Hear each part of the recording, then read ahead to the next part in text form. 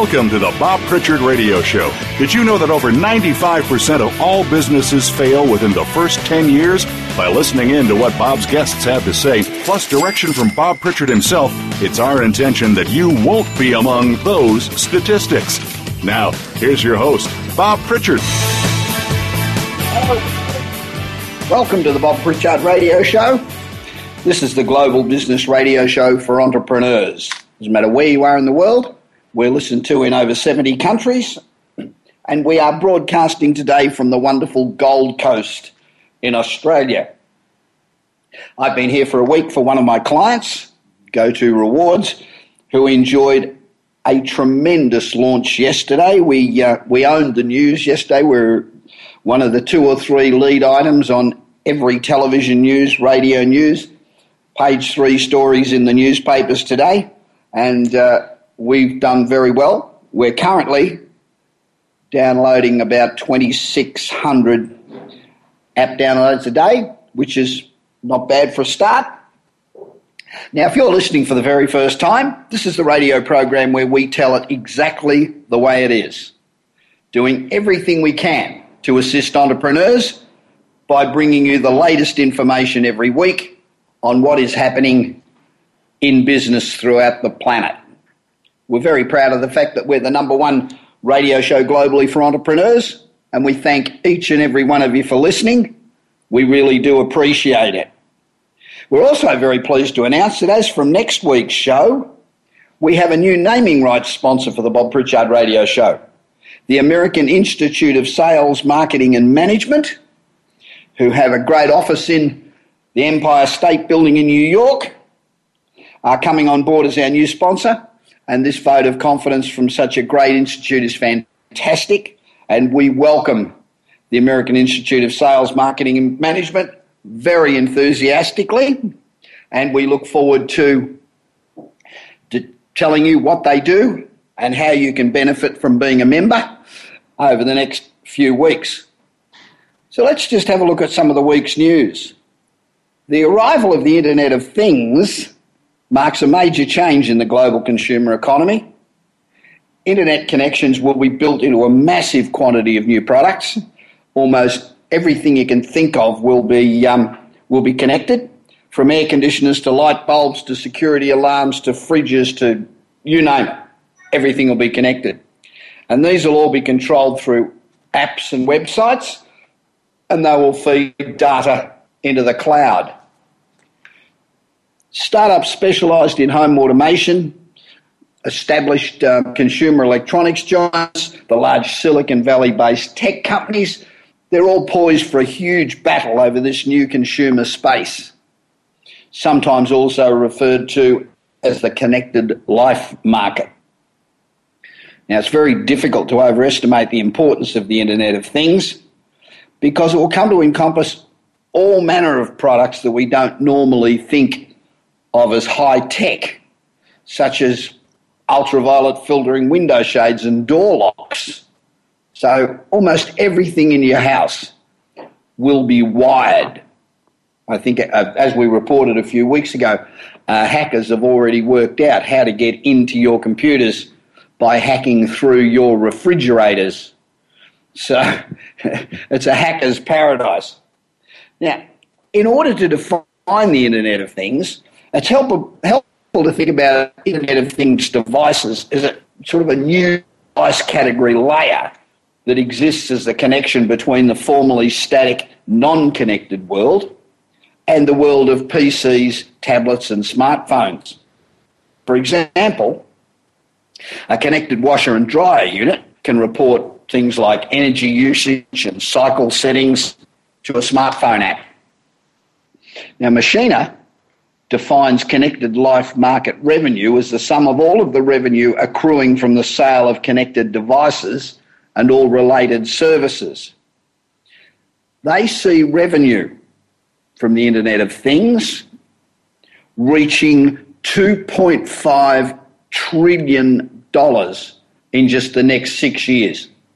So $2.5 trillion brand new business within the next 6 years. And the potential size of the market's just bloody mind-boggling. When you include all kitchen and home appliances or heating products, your insurance company issued car monitoring devices that allow motorists to pay insurance only for the amount of driving they do. I mean, you've just got the tip of the iceberg. Quite amazing. Speaking of amazing, and just getting off the topic from it, I was talking to a counsellor up here at the launch, and they are putting units into the ground where there used to be parking meters, and the units will read the cars and decide, how long you've been staying there, whether you've fed the meter because you don't have a meter to feed. So all this information will be relayed directly to, I guess, the parking cops. So that's another joy to look forward to. Now, the large manufacturers like LG, which is the Korean manufacturer of home entertainment systems and appliances, and Friedrich, maker of AC units, I mean, they're already really well advanced on all of this. But there's startups. There's a whole host of startups that are now making a grab at this market. And it's a perfect market for startups because they're so flexible, they can quick. And at the moment, there's a lot of ways that this can be entered into, and a lot of startups are going to change the business model totally, I would think. Smart Things, for example, they've built an entire business model around easily deployable sensors, monitors, and apps that allow consumers to run everything in their home through their smartphone. So you can run absolutely everything just using a smartphone. And it raised $3 million in a seed round late last year. But we also expect the big guys, the Apples and the Googles and others, to get very heavily involved in the Internet of Things. A $2.5 trillion market is just far too big for them to ignore. Now, the Internet of Things may seem esoteric, but it's really relatively simple. Devices will contain 3 ingredients. So it's just simply an internet connection, either the device itself or a base station, a sensor which collects incoming data, and a processor. Because just like any other computing device, Things gadget will have a chip that passes information. So it's really quite simple. They need to be energy efficient, reliable over long time periods. They need to work well in varied environments, even outdoors. And most importantly, be secure to hacking. That is going to be a nightmare. And there's another industry for startups, protecting the Internet of Things from hacking. Now, the Internet of Things, when you think about it, sounds like it's somewhere in the future, but it's here, and it's here right now. So while smart things that I mentioned earlier that lets you control household objects like lights and door locks over the Internet, is making a bigger push to bring hardware companies and developers onto its platform. This week, they announced several product manufacturers have formally joined the Smart Things ecosystem. They launched a new iPhone app that will make it easier to control all of the connected stuff that you have throughout your house. And Smart Things is simply a platform to connect everything in your home, and rather than a one-off product. So to get started, you simply buy the Smart Things hub. There are already a bunch of Smart Things compatible devices, and the company just announced today formal partnerships with some app and hardware makers like the Fitness Tracker from Jawbone, lighting control company Leviton, and Life 360, which is an app that helps you track family members. That's a cool idea. They also announced a formal app review process so developers can create new actions for Smart Thing devices and publish them through your Smart Things app. It'll sort of be like an app store on your iPhone, but for objects in your home. The Nest, which you might remember Google bought for $3.2 billion, and it's perhaps the buzziest company in the connected home space, it makes its own connected devices like thermostats and smoke detectors, and it only allows third parties limited access to the platform, where SmartThings' strategy is to allow any company that wants to build smart devices enter the platform and share the revenue. This week, I think this week's announcements give us, they give us a glimpse of how they plan to convince more manufacturers and app developers to come on board. Now, SmartThings haven't said how many users it has, but it did tout a bunch of stats about its current customers along with today's announcement. The company says SmartThings users open the app an average of 4 times a day, and the average user now has at least 10 connected devices in their home. So users got 10 things connected through SmartThings in every home. They've raised over $15 million so far, so they're well on the way. Another thing that was interesting that came out this week is that Cisco CEO and, I guess, walking global economic barometer, he always seems to be pretty close on the money, John Chambers, believes that the rapid pace of change in the technology industry is going to create a bloodbath for the major tech players. That his words, not mine. A bloodbath for the major tech players. But not only that, it's going to be a bloodbath for every other company on the planet. John said, you are going to see a brutal, very brutal consolidation of the IT industry, where out of the top 5 players, only 2 and perhaps 3 will be meaningful in just 5 years.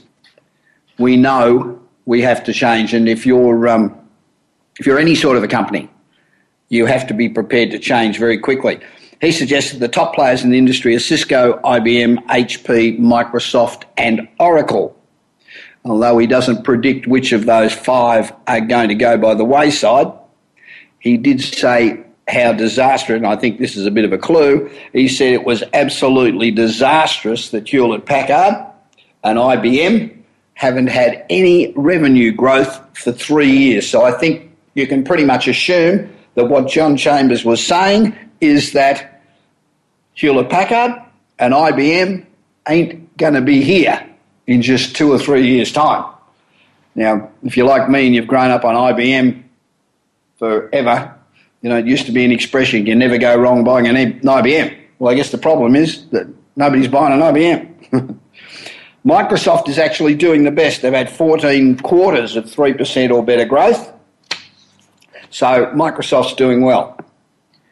Chambers noted that most of Cisco's original competitors have died over the years, and subtly hinted that nearly all of its current competitors will not be around in 2018. Now, one company doing more to shake up Cisco and its business model than any other is VMware. VMware is trying to forever alter the network industry by selling network software that runs on cheap commodity hardware, a concept called software-defining networking. This has the power to greatly erode Cisco's 60% plus profit margins and maybe put Cisco also on that endangered species list.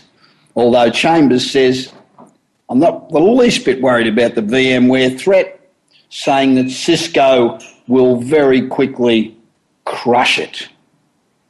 In reality, I guess that it's highly unlikely that Cisco will crush VMware. It probably won't die, but probably Cisco will come up with its own SDN products that will sell well in the market. And that market probably won't be in full swing for a few years yet anyway. But just as an aside, and interestingly, while Cisco and VMware are at each other's throats, they're also close partners in a billion-dollar joint company called VCE. They're in it together.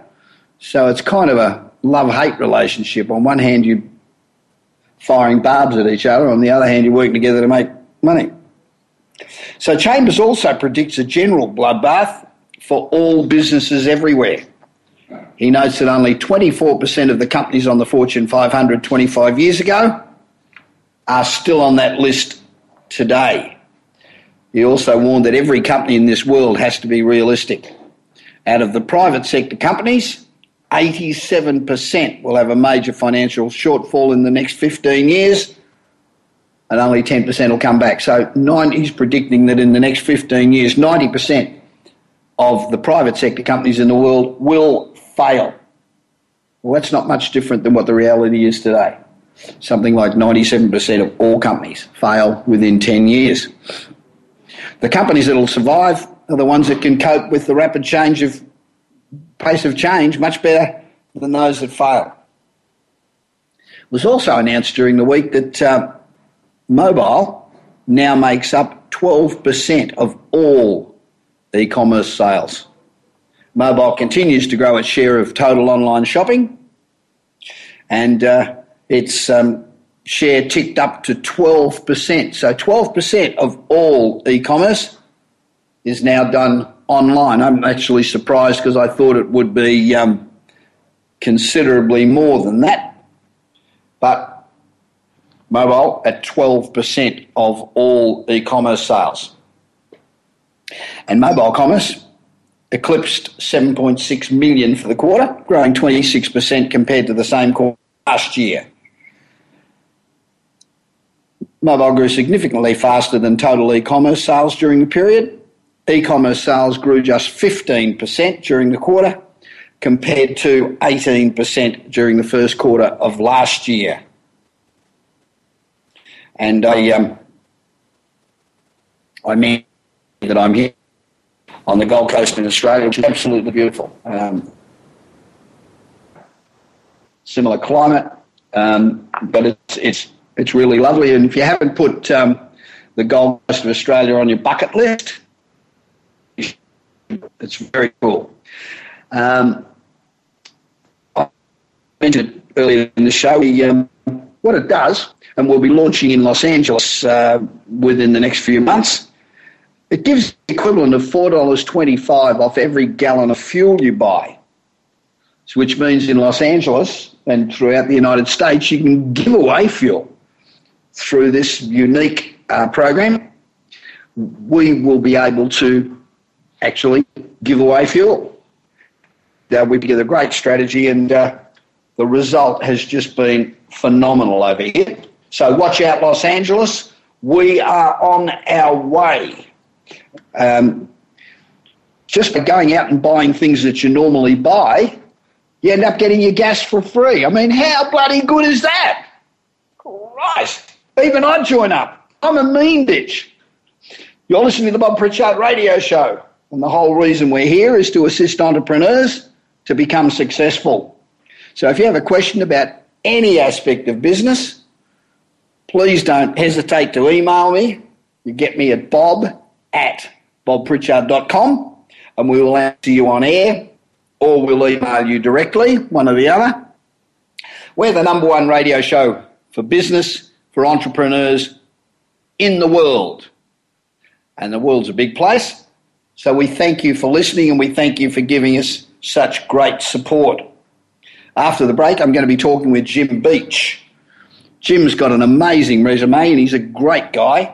At the age of 25, he formed American Computer Experience, which grew to be the largest technology training company for children.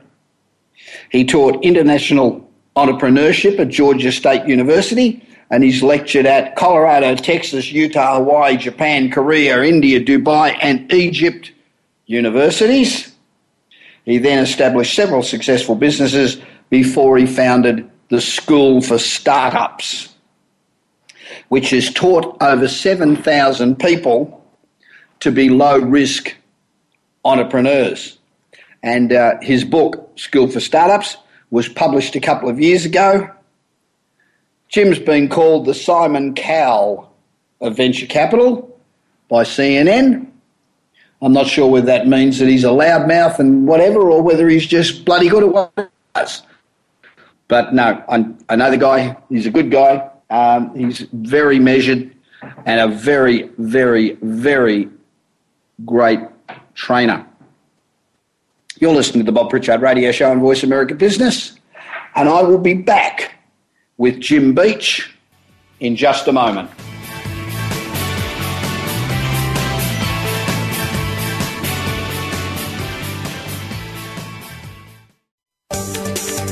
From the boardroom to you, Voice America Business Network. Do you want your business to achieve results you never thought possible?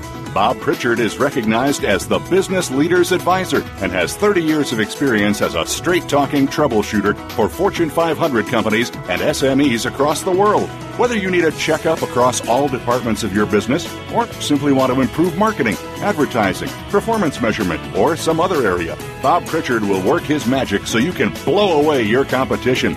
Bob Pritchard is also one of the most in-demand speakers in the world. Over 1,500 clients on 5 continents and countless standing ovations are a testament to how he changes the fortunes of business. Pick up Bob's new book, Kick-Ass Business and Marketing Secrets, at your nearest bookstore, or visit Bob's website at www.bobpritchard.com. Remember, if you want to be successful, call Bob Pritchard now. Worldwide phone numbers and more information can be found at bobpritchard.com.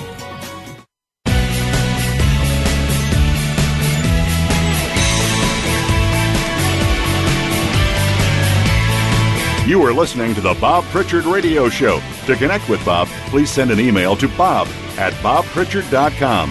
That's bob@bobpritchard.com. Now, back to the show. Welcome back to the Bob Pritchard Radio Show. This is a show that's totally focused on helping entrepreneurs, early stage companies, and SMEs to be more successful.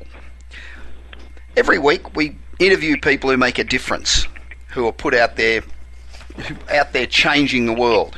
People who are positive and vibrant, and today's no exception. As you know, if you listen to this show a lot, I'm always talking about the future of this country is entrepreneurs, and we need to encourage and help entrepreneurs. They're going to solve the problems. The political parties aren't going to solve the problems. We need more Facebooks. 540,000 jobs as a result of Facebook, and they're today's jobs, not yesterday's jobs. So my first guest today has an amazing resume. At the age of 25, Jim Beach formed American Computer Experience, which he grew to be the largest technology training company for children in America. Jim taught international entrepreneurship at Georgia State University and has lectured at universities in Colorado, Texas, Utah, Hawaii, Japan, Korea, India, Dubai, and Egypt. Jim then established several very successful businesses before he founded the School for Startups, which has taught over 7,000 people how to be low-risk entrepreneurs. The book School for Startups was published last year and has been a huge success. Jim was called the Simon Cowell of venture capital by CNN. I think that's partly a good thing, partly maybe not a good thing, but I think they meant it in the right way. Jim, welcome to the Bob Pritchard Show. Thank you so much for having me. I'm not sure what CNN meant by that, but there it is. Well, the new book came out last week that shows that he's extremely extravagant, with private jets and Ferraris and Lamborghinis and Rolls Royces. Is that you, Jim? No, I think CNN was referring to the fact that I can look at a small business and hopefully have an idea whether it's going to work or not, like he can do with the musician. Maybe that's what they were referring to. I hope so. What does the average person think that entrepreneurship is? Well, I think if you go out on the street and ask 100 people to define it, 99 are going to throw out words like creativity and risk-taking and passion and things like that. Yep. And I believe pretty strongly that definition is the reason so many people are failing to become entrepreneurs. Bob, 72% of Americans say they wish they were entrepreneurs. That's more than the percent of people who wish that they were rock stars or, sports figures. But only 10% of Americans actually are entrepreneurs. And it's because we're afraid of risk. We don't think we're creative. We hear all of these things that prevent us from being an entrepreneur, especially creativity and risk. But, I don't think that there's a shortage of ideas. As a matter of fact, I see tons of business opportunities every day. True. And I don't really think about risk that much either. Every entrepreneur that I know, successful entrepreneur, is a risk avoider, not a risk taker. And so I hope that we can change somewhat the definition of entrepreneurship so people realize that you don't have to be creative to be a very successful entrepreneur, and you really don't have to take that much risk if you don't want to. Okay, so let's take them one at a time. What role does creativity play? Surely you need to be creative to come up with a cut-through idea that isn't just another Me Too. So surely that takes a lot of creativity. Well, sure, but what's wrong with a Me Too? You know, we have Hyatt and Hilton and McDonald's and Burger King and Adidas and Nike. You know, so many people want to be an entrepreneur, want to be a business owner, but they think there's something wrong with opening a dry cleaning. There's nothing wrong with that. I encourage people to do that, you know, and if it means, you know, being unemployed or starting a business, well, let's choose starting a Me Too business. I very much embrace innovation. You know, if I say, let's start a bookstore, well, I then want you as an entrepreneur to make a list of things that define what a successful bookstore is and improve on every single one of those. You know, make the parking lot better, make the entrance better. All of the things that you can do to improve your bookstore, you do. But I don't want you to think I'm not creative, therefore I can't start a business. Go on Google, type in free business ideas. Yeah. There are thousands of ideas out there. So let's not allow, Bob, creativity to be an excuse for inertia. You know, that's my problem is that people say, I'm not creative, therefore I can't be an entrepreneur. That's not true. That's a good point, because I must admit, you caught me, because when I think of an entrepreneur, I think of somebody who's come up with the latest whiz-bang app or the latest whiz-bang something. I was forgetting about the average entrepreneur who does open a dry cleaner or a bookshop or a deli or a something. That's I think that's a very, very important point. Yeah, you know, I'm not Bill Gates and Steve Jobs. I can't come up with those kind of great apps. I'm not going to invent the next Facebook, but I don't want to work for the man or for, you know, a big company. I like my personal freedom. I like wearing blue jeans and T-shirts and taking the afternoon at 2 o'clock to go see my children play soccer if I want to. Absolutely. You know, that to me is what's important. And so I don't care what kind of business you're doing. You know, it doesn't have to be sexy to provide you with a very sexy lifestyle.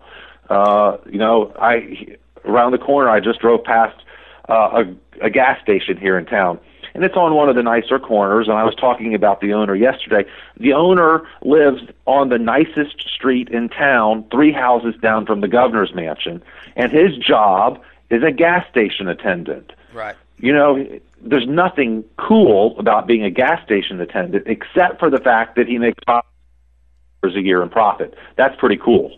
Yeah, that's very cool. So how important is minimizing risk? You talk about keeping risk to a minimum, but isn't the old adage, the bigger the risk, the bigger the reward, true? Don't we need to have to take risk to be really disruptive? No. You know, you look at the Fortune 500, most of them were started with under $5,000 of startup capital. Big businesses don't necessarily require a lot of money.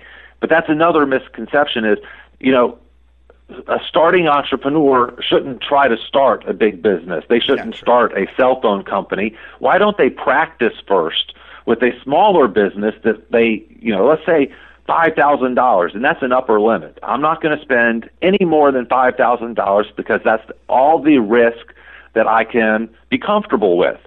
Well, in that situation, thousands and millions of great businesses can be started. People think I need $1 million to start my business. Well, that's a misconception. In the book, we have 12 stories of people that started cool, great businesses for under $5,000. There's a beer company in there There's a man that owns 12 restaurants now. He started for under $5,000. There's a young lady. Hewlett Packard started with under $5,000. Yep. Exactly. The idea that you need a lot of money is a myth. You don't have to do it. You can start almost every business with under $5,000. And if you can't, then maybe you shouldn't be starting that business. Maybe you should be starting a smaller, less risky business. And so what we try to encourage our students to do is to say, I'm going to actively fight against risk. I'm going to do everything I can to minimize the risk so that when I start this business, it's not risky, it's a no-brainer. And you can do things, for example, get contracts in advance. We have one story in the book about a guy named Randy Brown. He worked for a law firm making $35,000 a year as an office manager. He quit on Friday, but had pre-negotiated that on Monday he would still be their office manager, but with no benefits as an outsourced employee. Well, then that gave him the freedom to go and do that for other law firms. And now he works for 5 law firms and makes $200,000 a year and has 3 employees that help him. Wow. Okay. So there's no risk in that either. Yeah. So in your opinion, what's the most important element of entrepreneurship? Getting off of the sofa, turning the television off, and simply raising your hand up high and saying, I am going to be one of the people that make a difference in America, that rebuild America, and I'm going to be the one that, works hard 20 hours a day if that's what it takes. Yeah. I don't believe there's anything special about entrepreneurship except the ability and the desire to work really, really hard. I think the other important point that I talk about a lot, and I'm sure you'll agree with me, is the need for mentors and to surround yourself with people who have been there, done that, and can help you avoid all the pitfalls that there are for early stage businesses. Oh, yeah. I'm a huge fan of that. Yeah, mentors have been a great help to me over my career, and I urge people that are starting up in business to get mentors. You sound like a pretty good mentor. Well, that's one of the things we're trying to do. The School for Startups, the book, it also comes with a learning center, about 80 hours of online video, and that's free if you buy the book. Right. So we're trying very hard to provide the infrastructure to help people that have never been entrepreneurs avoid a lot of the big mistakes that I made. Yep, me too. Well, how important's passion? I've got 2 good friends that are major VCs, Tim Draper, who responsible for Hotmail and Skype and a number of others, and Jay Toro, who calls himself the most entrepreneurial VC in America, great guy. And they both said that in their opinion, passion is the most important element by far. What do you think about that? Well, I'm going to 100% disagree. I'm sorry. I am passionate about woodworking. I would love to be a really beautiful woodworker, but it's just not that good. The furniture I build is not that beautiful. I'm also passionate about my family and my 3 beautiful children and my wonderful wife, and I'm passionate about spending time with them. I'm passionate about controlling my own destiny. I'm passionate about working for myself. I think that's enough. I'm passionate about the process and the freedom that it allows me. I'm not passionate about a thing, a product, or a service.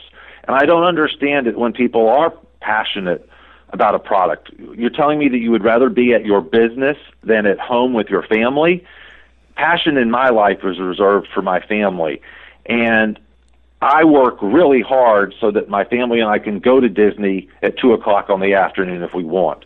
Right. And I would suggest to people that if you're waiting to be an entrepreneur because of your passion, you're failing yourself. Don't wait for your passion to make you rich. You might have to do something that's outside of your passionate. I cannot make a fortune as a woodworker. I've had to realize that. And I can make more money doing other things, which allows me to have more time to woodwork and to be with my family and to go to Disney World. So I don't want entrepreneurs to wait on their passion to go get started. It's wonderful if you can be passionate about what you're selling, but let's not wait.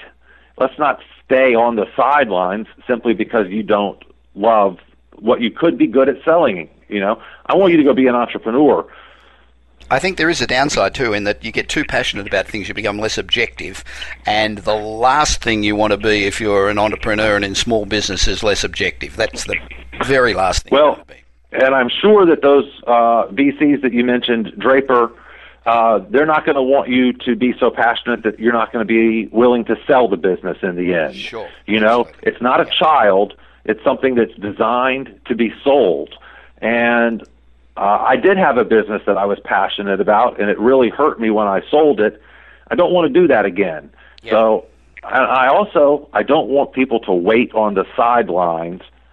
I want them to go become an entrepreneur, even if it's something you're not passionate about, because being passionate about the process is enough. Okay, final question. Can entrepreneurship be taught?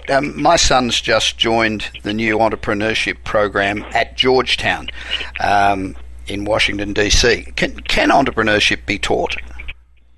I really believe it can be. I think entrepreneurs want there to be something special about it, like a license that you have to have or a special character trait you have to have.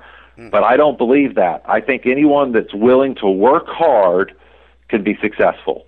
That's all it takes, is a desire to say, I'm going to be the one that works 20 hours a day. That's all. Jim, thank you very, very much for your time. I know we've had a struggle to get this schedule because of your hectic schedule. That's a good thing. Now, if you'd like to know more about Jim Beach, go to www.schoolforstartups.com. I've had a good look at it. I think it's sensational, and I wish it was around when I was 20 years younger, although Jim will say there's no age limit for this. But www.schoolforstartups.com, and I'll be back with more of the program in just a couple of minutes.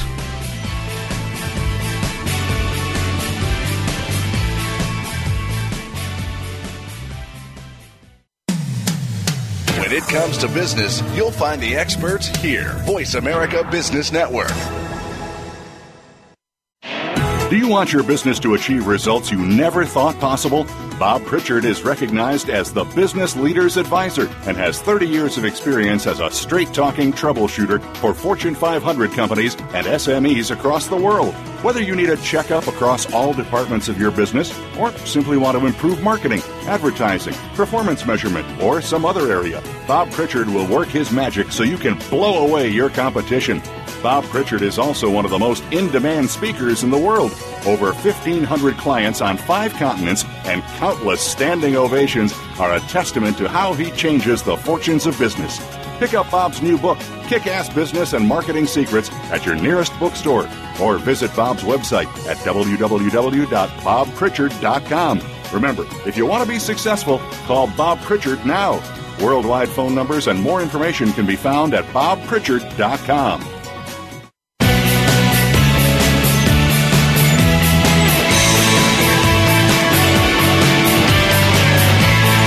You are listening to the Bob Pritchard Radio Show. To connect with Bob, please send an email to bob@bobpritchard.com. That's bob@bobpritchard.com. Now, back to the show. Welcome back to the Bob Pritchard Straight Talking, absolutely no bullshit business radio show. I'm coming to you this week from the wonderful Gold Coast in Australia. And we really appreciate you sending in so many emails. They come to us from all over the world, and we enjoy answering them for you every week. That interview with Jim raised some interesting questions, I think. What makes an entrepreneur? And what makes an entrepreneur successful? 97% of all entrepreneurs fail. And yet, to be an entrepreneur, you've got to have initiative. You have to have drive. You certainly have to be really passionate about what you do. Most entrepreneurs that I know work hard because they want the freedom and they want the choice. But I think that far too few entrepreneurs do enough thinking about their product, the opportunities, the market, pricing, acquisition cost of clients, all of those things I think entrepreneurs fall down. So what do you think? Drop me a note and ask me and answer. Give me your thoughts about why what makes a good entrepreneur?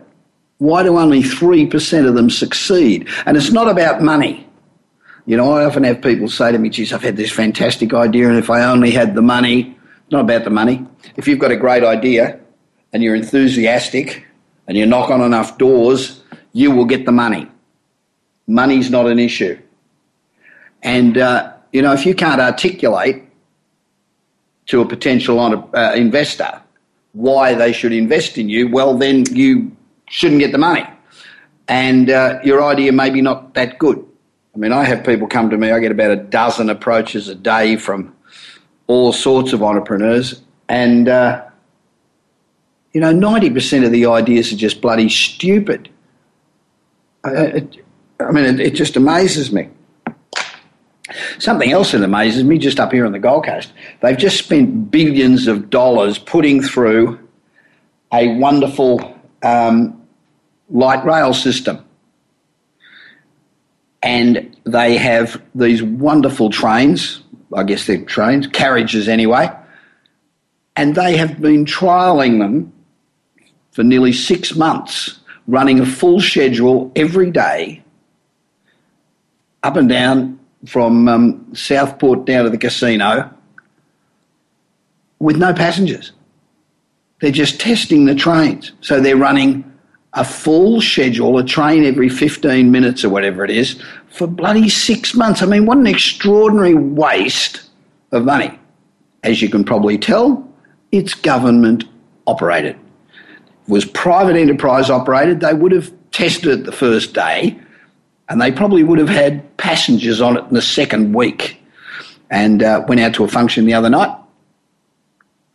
The trains were going, or the light rail was going past every 4 minutes or something.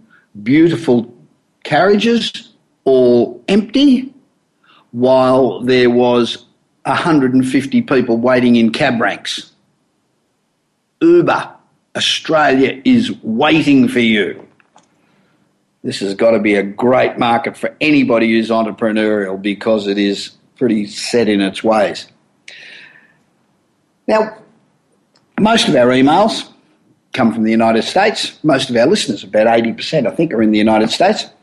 But we try to acknowledge our listeners in other countries. So if you're listening to us from outside the United States and you send us an email with a business question, we will answer it, either on air or to you directly, but we try to answer it on air because we like to share the love around. First email this week comes from Ivan Jefferson of Elizabethtown, Pennsylvania. I'm not sure where that is. I know where Pennsylvania is. I'm not sure where Elizabethtown is. Dear Bob, I love your show, and I actually have a couple of your books. I have Complex Marketing Made Simple. Boy, that's going back a while. And I also have Kick-Ass Business and Marketing Secrets. And if I send it to you, will you autograph it for me? Absolutely. We have your email address. We will send you an address to send it to me. And if you send it to me with a note, then certainly I will love to sign it and get it back to you. Ivan goes on to say, on CNN the other day, they said that people were more productive at some times of the day than others. Is that true, or is it just media BS? And I presume that BS stands for bullshit. However, I'm not sure.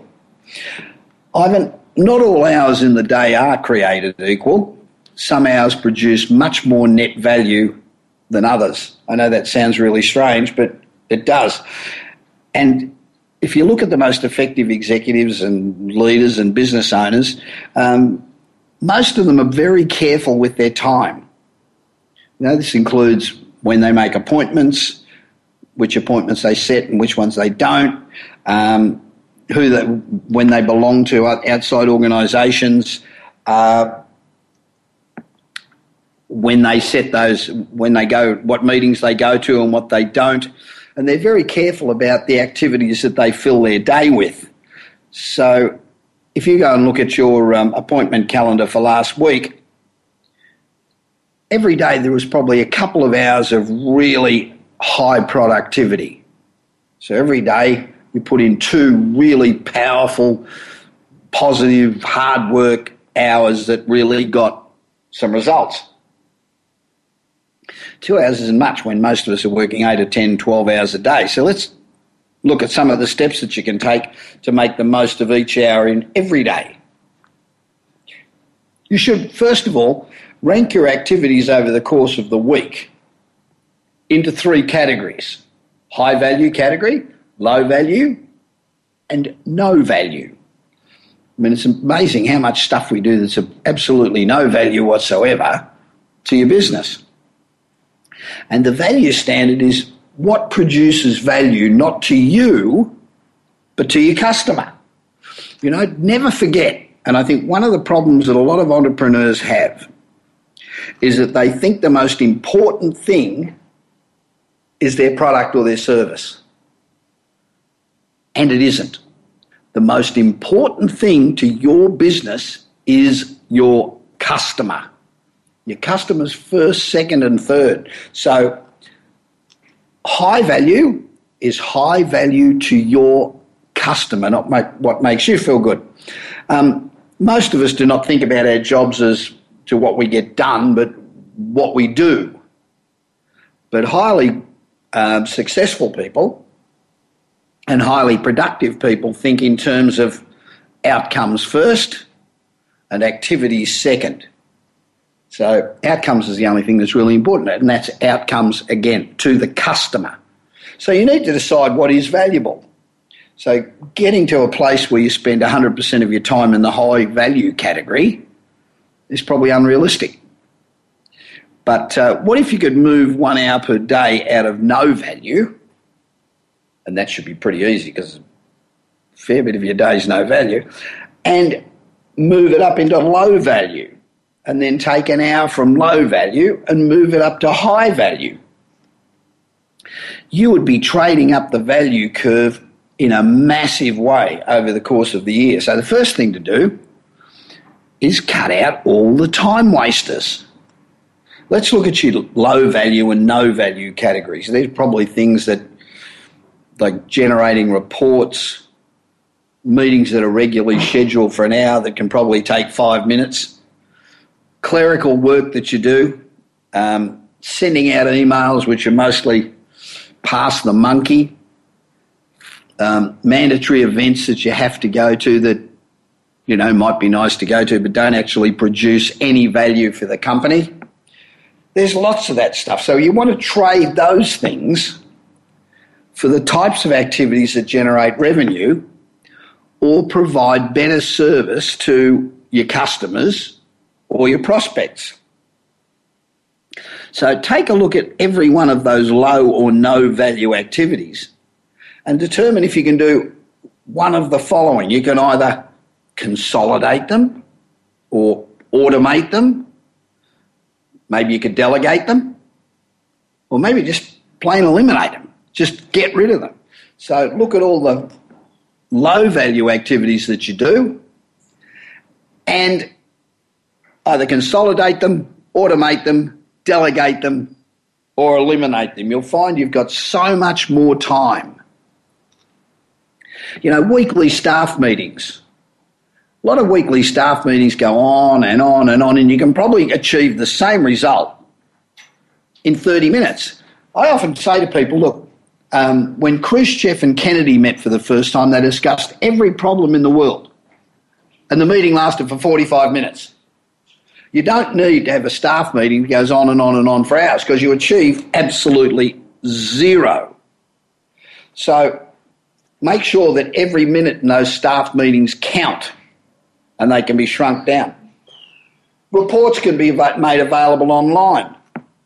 You know, a lot of people still hand generate them, print them and distribute them. That's all just a waste of time.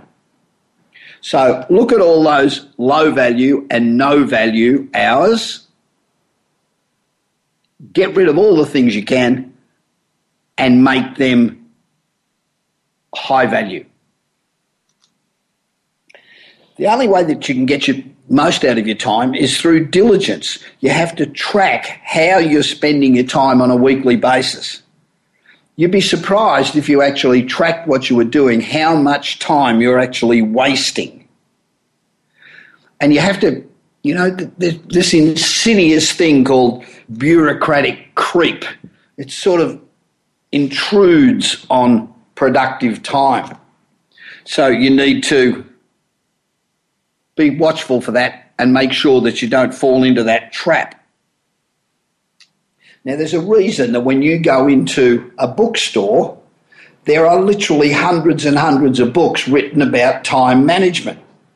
The reason there's millions of books about time management is because time management is critical. Now, if you're an entrepreneur, it's hard enough as it is. Don't get through your head that you can become an entrepreneur and it's easy. All of a sudden you can work for yourself and everything gets easy. Being an entrepreneur is bloody hard, and it's bloody hard work, and you have to give up a lot of things for quite a while. So you don't want to be wasting 1 minute that can be used beneficially. So watch your time and how you use it, recapture it, re-leverage it, and I think you'll find you've got hundreds of hours a year where you're actually creating benefit for you and your customers. That was a great question, Ivan. Really appreciate it. And we will send off a copy of Kick-Ass Business and Marketing Secrets, How to Blitz Your Competition. No, we won't. I think you told me you had one of those already. Okay, we will send you off a copy of Marketing Magic that I wrote with Brian Tracy, J. Conrad Levinson and Robert Bly a few years ago. I'll sign it for you and we will get that off to you. Now, we here at the Bob Pritchard Radio Show, we're all about helping small business be more successful, be more profitable. So keep sending us your emails and we'll answer them. If we don't answer them on air, we will certainly respond to you by email, but we will definitely get round to answering you. Ron Wilson of Maryland sent this email. Dear Bob, thanks for your program. Your information is so easy to understand. I really enjoy it. I have a plan for my own business, but I believe that it's so difficult to start a business in a recession. So should I wait until the economy picks up and everything is running smoothly, or should I leave my job and give it a go? Ron, it's, as I mentioned before, it is always bloody hard to start a business. There's no good time. It doesn't matter whether you start your own business in a recession or whether you begin when things are great. It's still going to be hard work. You're still going to have to work hard. And actually, most of the country isn't in a recession. Things are going pretty well.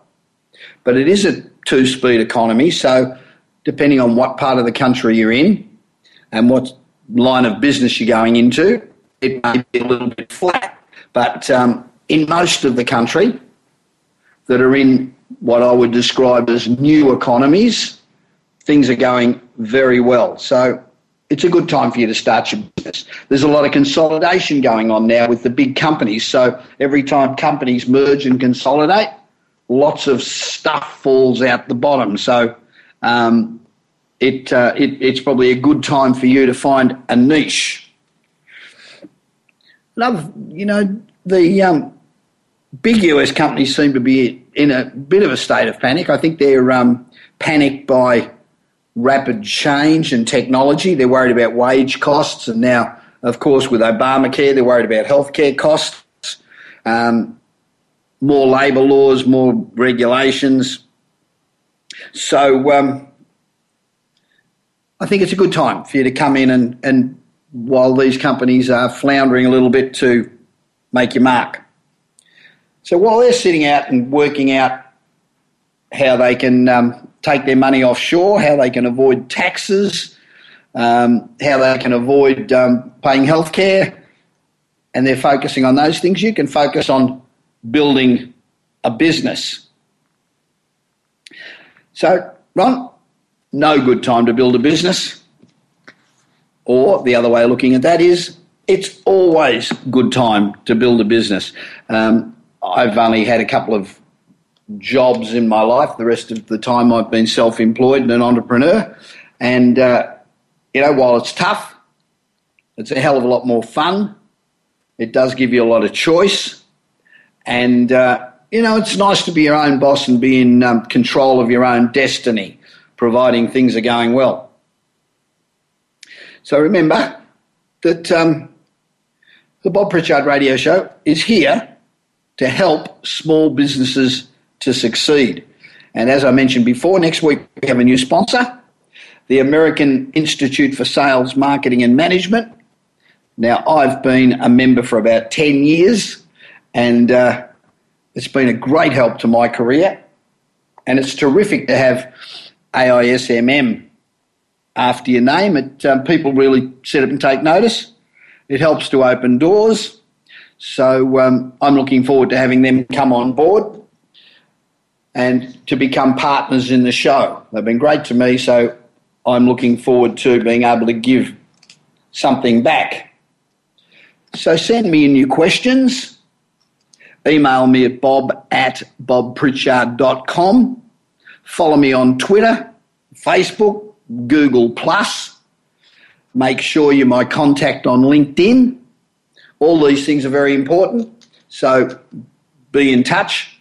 And if you didn't get my May newsletter and would like to receive the June newsletter, simply go to bobpritchard.com and register, and I'll make sure that you get it.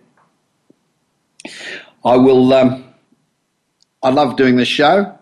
As you know, I've signed on for another year, so it's exciting times.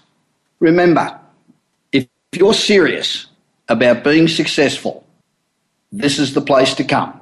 Every week, we look forward to seeing you. Same time next week. Have a great week. You've been listening to the Bob Pritchard Radio Show. Please join us again next Tuesday at 8 p.m. Eastern Time, 5 p.m. Pacific Time on the Voice America Business Channel. Until then, enjoy another week of success in your business and your life.